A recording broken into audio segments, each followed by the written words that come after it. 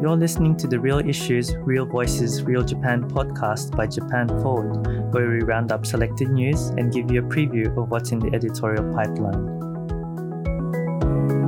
In today's episode, we're joined by Japan Forward Editor-in-Chief Yasuo Naito and Senior Editor Susan Komori and journalist Ariel Busetto. In the last couple of days and weeks, Ariel has covered Suga-san exclusively, and in today's session, we talk about and discuss who he is. Ariel, thanks for covering a lot of Suga-san's coverage over the last couple of days and last couple of weeks. So that's what the topic will be for today's session on our new Prime Minister in Japan, Suga-san. And maybe let's talk about a little bit about his background. So what can you tell our listeners about Suga-san? Yes, I researched his background, and also I spoke to a reporter that has been following him for quite a while, Yoshikazu Hiroike, who works in the Sankei political section.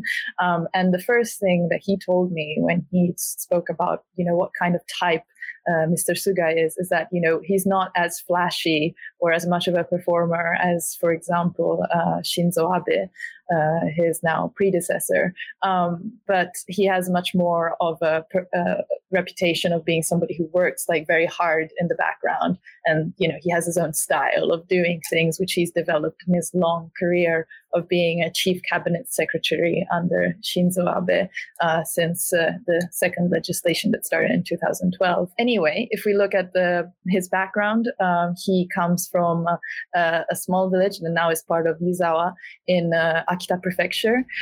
He is the son north of Japan, right? Tinto. Yeah, in the northeast of Japan. He is the son of a strawberry field farmer and a teacher, and he never had any plan of becoming a strawberry farmer himself. So when he finished high school, he came to Tokyo and sort of worked several jobs while he worked, he studied at university in the faculty of law. So, for example, he was working as pushing boxes and, or for example, he was working in the Tsukiji fish market and that sort of thing.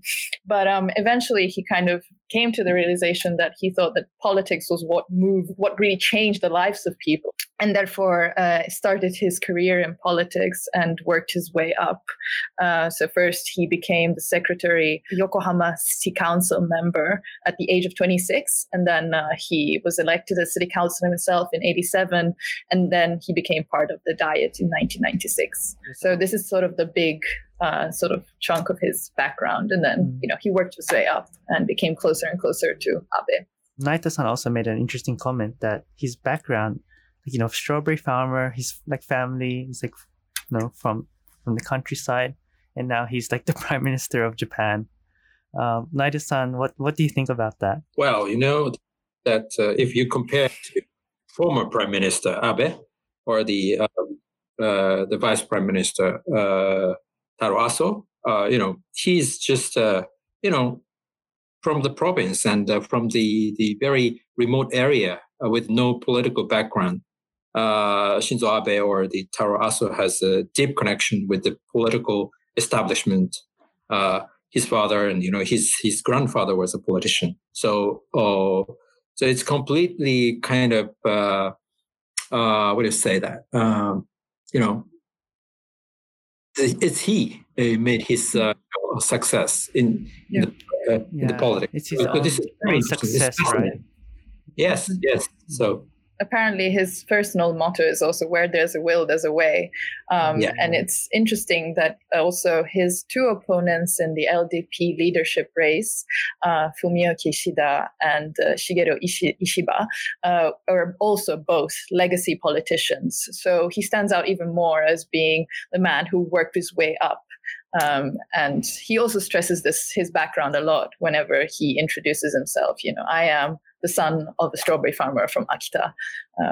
So definitely I'm a self-made man. One more interesting thing is that, according to the Sankei reporters, that he wakes up at 5 o'clock in the morning, reads all the newspapers, and then, what do you call the breakfast meeting. He talked to the colleagues and politicians and the other people. He meets from very early in the morning. So I think the poor reporters, they need to stick to Prime Minister. That means that they need to wake up 5 o'clock in the morning. That's a kind of the guy that it's really tough to cover. I think for the. I think in some way it also shows the self-discipline that he has. Yeah. The other anecdote that is often said that he does 100 sit-ups every morning. So it kind of fits in the whole, the person who's working hard on every aspect. Agree that he's quite determined and he's quite disciplined. I think the point that we made on him coming from the countryside of Japan in northeast, in the Tohoku region of Akita Prefecture.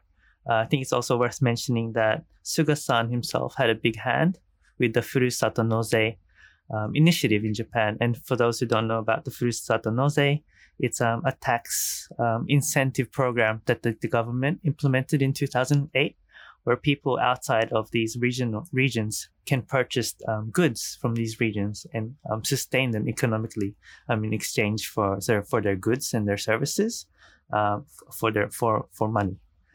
So Suga-san was part of that, and I guess that's just a picture of his grassroots countryside background. So I wanted to talk to everyone on the call and ask what your thoughts on the Furusato Noze and his involvement in that.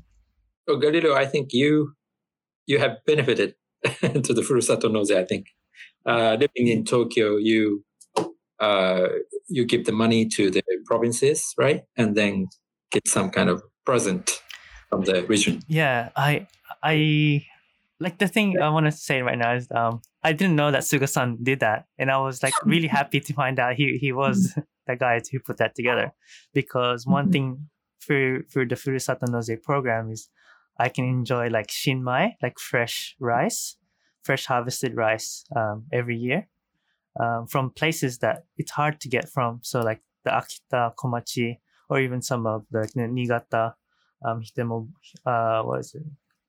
Not Hitomebore, but there's a rice that I buy from Niigata, and I get it because of the Furusato Noze.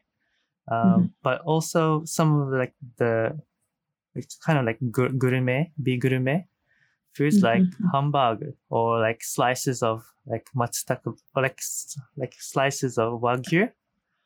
A lot of food, but I definitely love the Furusato Noze, and I look forward to it every new tax financial year to see how much I can save money, but also support these regions. Through the Furusato Noze, I got to know about Saga and also Shigaken and Omigyu, and the different types of rice that you can buy in Japan. What we my family, we like to order is fruits as well, so from Yamanashi, and you get fruits from Kumamoto, places that we can't go easily to. But yeah, we and it's good to get these strawberries also seasonal, they're fresh. You'll get it when the season's right, and I definitely recommend the Furusato Noze program. We like the Furusato Noze program as well. And one of the things that we like about it is that we feel engaged with the prefecture or the city or the prefecture that we're making the order from. And so it actually gives us a connection, even though we've never been there. Saga is one of those places.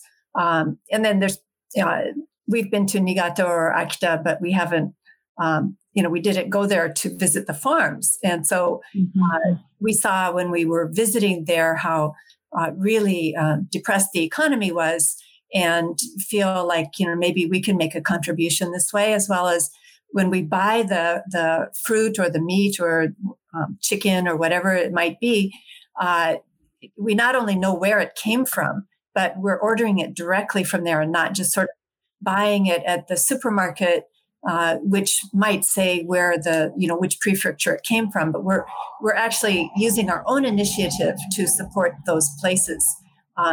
and my husband talks to them on the phone. So, he likes to, like, when he talks to them, find out how they're doing and what's going on. And, if the storm bothered the crops or their activities. And we just feel a whole different connection that we never had before. Yeah, I totally agree on that connection part. I received postcards from some of these places to just show me like what it's like right now, like maybe in a corner, like part of like Fukushima or something like that. And I like it. I would have never had that connection otherwise, without like the Furusato Noze program. So when I found out about that Suga-san had put this program together, it just really, I guess, gave me a better understanding of who he is, and his contribution to the Japanese economy. And recently, I think with the Furusato Noze, like, trying to give back to these countryside places or, farms and whatnot. I think this also resulted in him coming up with the Go-To campaign. Even though the Go-To campaign was heavily and harshly criticized, media, social media, there's lots of doubt and fear of what it's trying to accomplish. But then the results came in after 1 month, and I think we pulled them. And after 1 month, it said like 2 million people in the first month used the I was about to say Furusato Noze. They used the Go-To campaign. And in that first month, only 10 people contracted the coronavirus. So I think that's quite successful. And it still extends for another couple of weeks. Is that right? A couple more months. I think Tokyo gets included. Gets included in the campaign. So I'm amazed at how this farm boy, I hope that's not disrespectful, came up with like these, just two. I'm sure that he's come up with others that we're not aware of his involvement, but these two initiatives that involved a lot of like Japan as well, transferring to different regions and different places where you would never had the opportunity otherwise.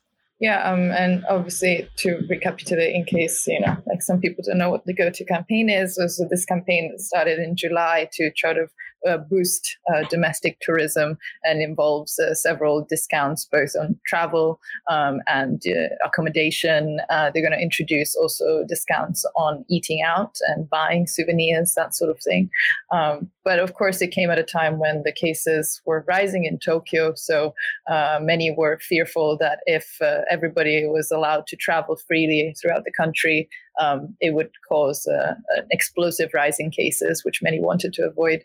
But as you mentioned, there were only 10 cases reported linked to, traveling because of the Go-To campaign. So I think it's definitely like a very concrete result that things were not as bad as we were expecting them to be. And then, of course, like the economy hasn't suffered as much because people were still traveling to some extent. So as Suga-san mentioned that the locals are very thankful for some of the people going around and traveling and so on. I think the initial criticisms were largely a result of the coronavirus pandemic and the fear of the virus spreading. And so the cases that Ariel's talking about are coronavirus cases. And the fact that they didn't explode, in fact, that there was almost nothing, almost negligible during that period is also extremely remarkable. I just want to mention that even though, those kind of criticism and resistance from the, I'm talking about, for example, Furusato Noze and Go-To campaign as well, resistance from Tokyo government or the other ministries, Mr. Suga has a strong will and determination, and let's say his ability of coordination with the others, the oppositions. He never give up. So it's an interesting character, even though he's not a kind of the flashy politician. So yeah, it's good to see his involvement with like these, I guess, national or very like domestic initiatives and programs with the Furusato Noze and Go-To campaign.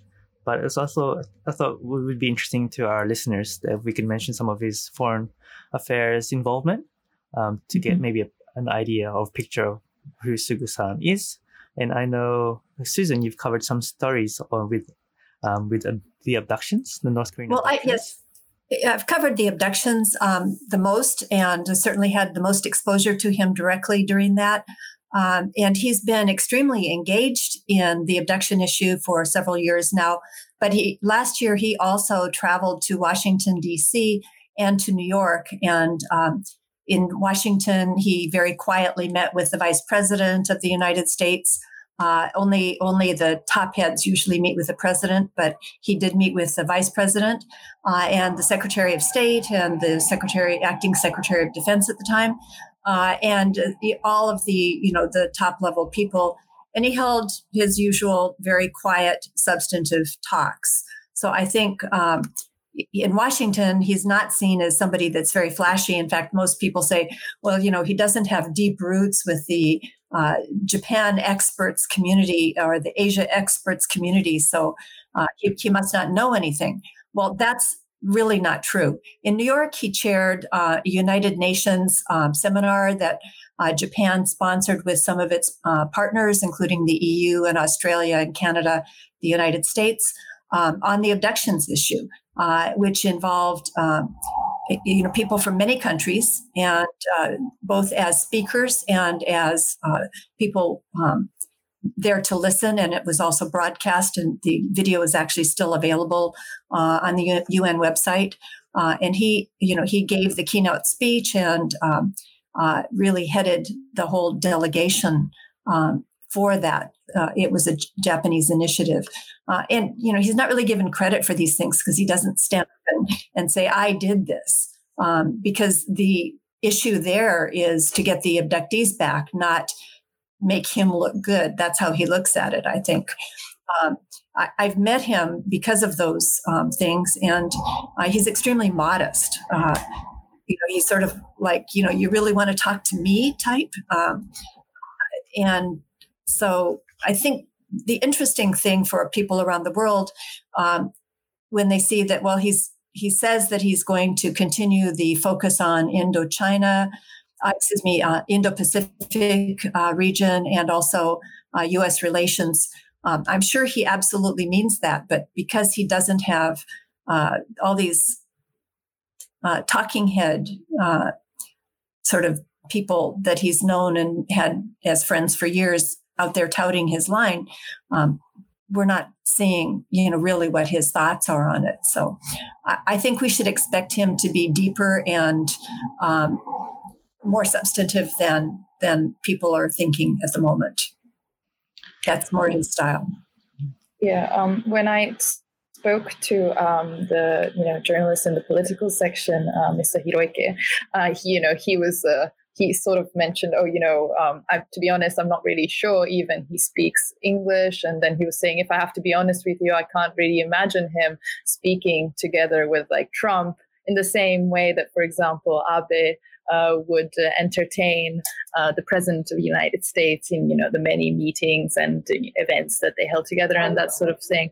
However, and so I think the issue of, how he would deal with foreign relations and foreign affairs has been one of the topics discussed in the lead up to the LDP leadership election.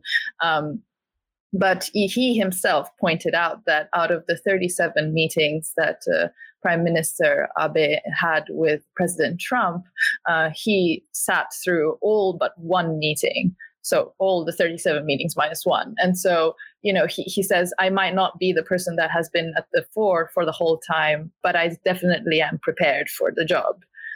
So I think it's, as Susan said, he might not be the person who comes out at the fore, but he knows what he's doing. And so, we should expect to see more work in that front as well. I'm really hoping that he carries through with a lot of the priority tasks that Abe-san had, like with abductions and also with the Indo-Pacific relations. So it's good to hear that he announced and he will keep going with those and continue to working hard for those initiatives. Yeah, he pledged several times just before and after he was made prime minister to continue with the abductions issue. So I think we should all expect that to become a priority. The Minister for Abductions is the new chief cabinet secretary, and the day that he was appointed, the day that was so busy for everybody, he actually called Sakie Yokota to tell her that he was going to, he was back. He's done it before. This is Minister Kato. And he wanted to tell her that, I'm going to give it my all again. So that was deeply appreciated. So yeah, I guess that's what's been said or been worked on in the past. And I think it was reported earlier this afternoon that the U.S. President Trump will have a call with Suga-san this week. I think this weekend. So yeah, looking forward to what that conversation entails, and if anything new develops out of it, or any changes happen because of the call. We'll see. I think a lot of things will happen after this weekend. Yeah, I want to make something about Suga-san. Not everything is okay, because he himself does not belong to any faction in LDP, but he has a huge influence from the Nikai faction. The Nikai is the Secretary General LDP, and he and his the group or the faction is pro-China group in LDP. So when we talk about U.S.-China conflict in the future, or the new Cold War is emerging now, whether Mr. Suga can talk tough against China in the future or not. So that's a kind of, the worries from the journalistic point of view. But let's in the future, what kind of stance he will take. I think what our listeners should understand about Japanese politics, that even though he was voted in as the new prime minister, there's also possibility or speculation that there will be a snap election in the next coming months, maybe before the end of the year or maybe at the start of next year. But it's also worth to mention that despite that, this hasn't even been discussed yet regarding the snap election in the public. That Suga-san is he's very, very popular with the nation. Ariel, could you give us more details on that? So this is a poll that just came out with Nikkei, so Nihon Keizai Shimbun, and TV Tokyo just today, and it showed that actually he has 74% support, and this is the third highest for any incoming cabinet in the poll's history. And this is attributable mainly to the fact that many people think that he is trustworthy because, he's coming from, he's worked together with Abe for a really long time. And so, people have trust in his, in the administration that he's going to lead. And I think this is an important point because many people are saying that actually the snap election, whether it's going to happen or not, it might depend on how popular the party is at the time and how popular he is at the time. So, this might be an indication of what will happen in the future as well. I think one of the points that needs to be made there, though, is that he's also responded to that, saying that he has to, his top priority is to get a handle on COVID-19. Yep. And both the medical aspects for the Japanese population and also the economic aspects of the devastation to the economy during the pandemic. And that he wants results to be able to show to people that something has been done on a positive side on that before he calls a snap election, or at least that's what he's indicated when he's been asked.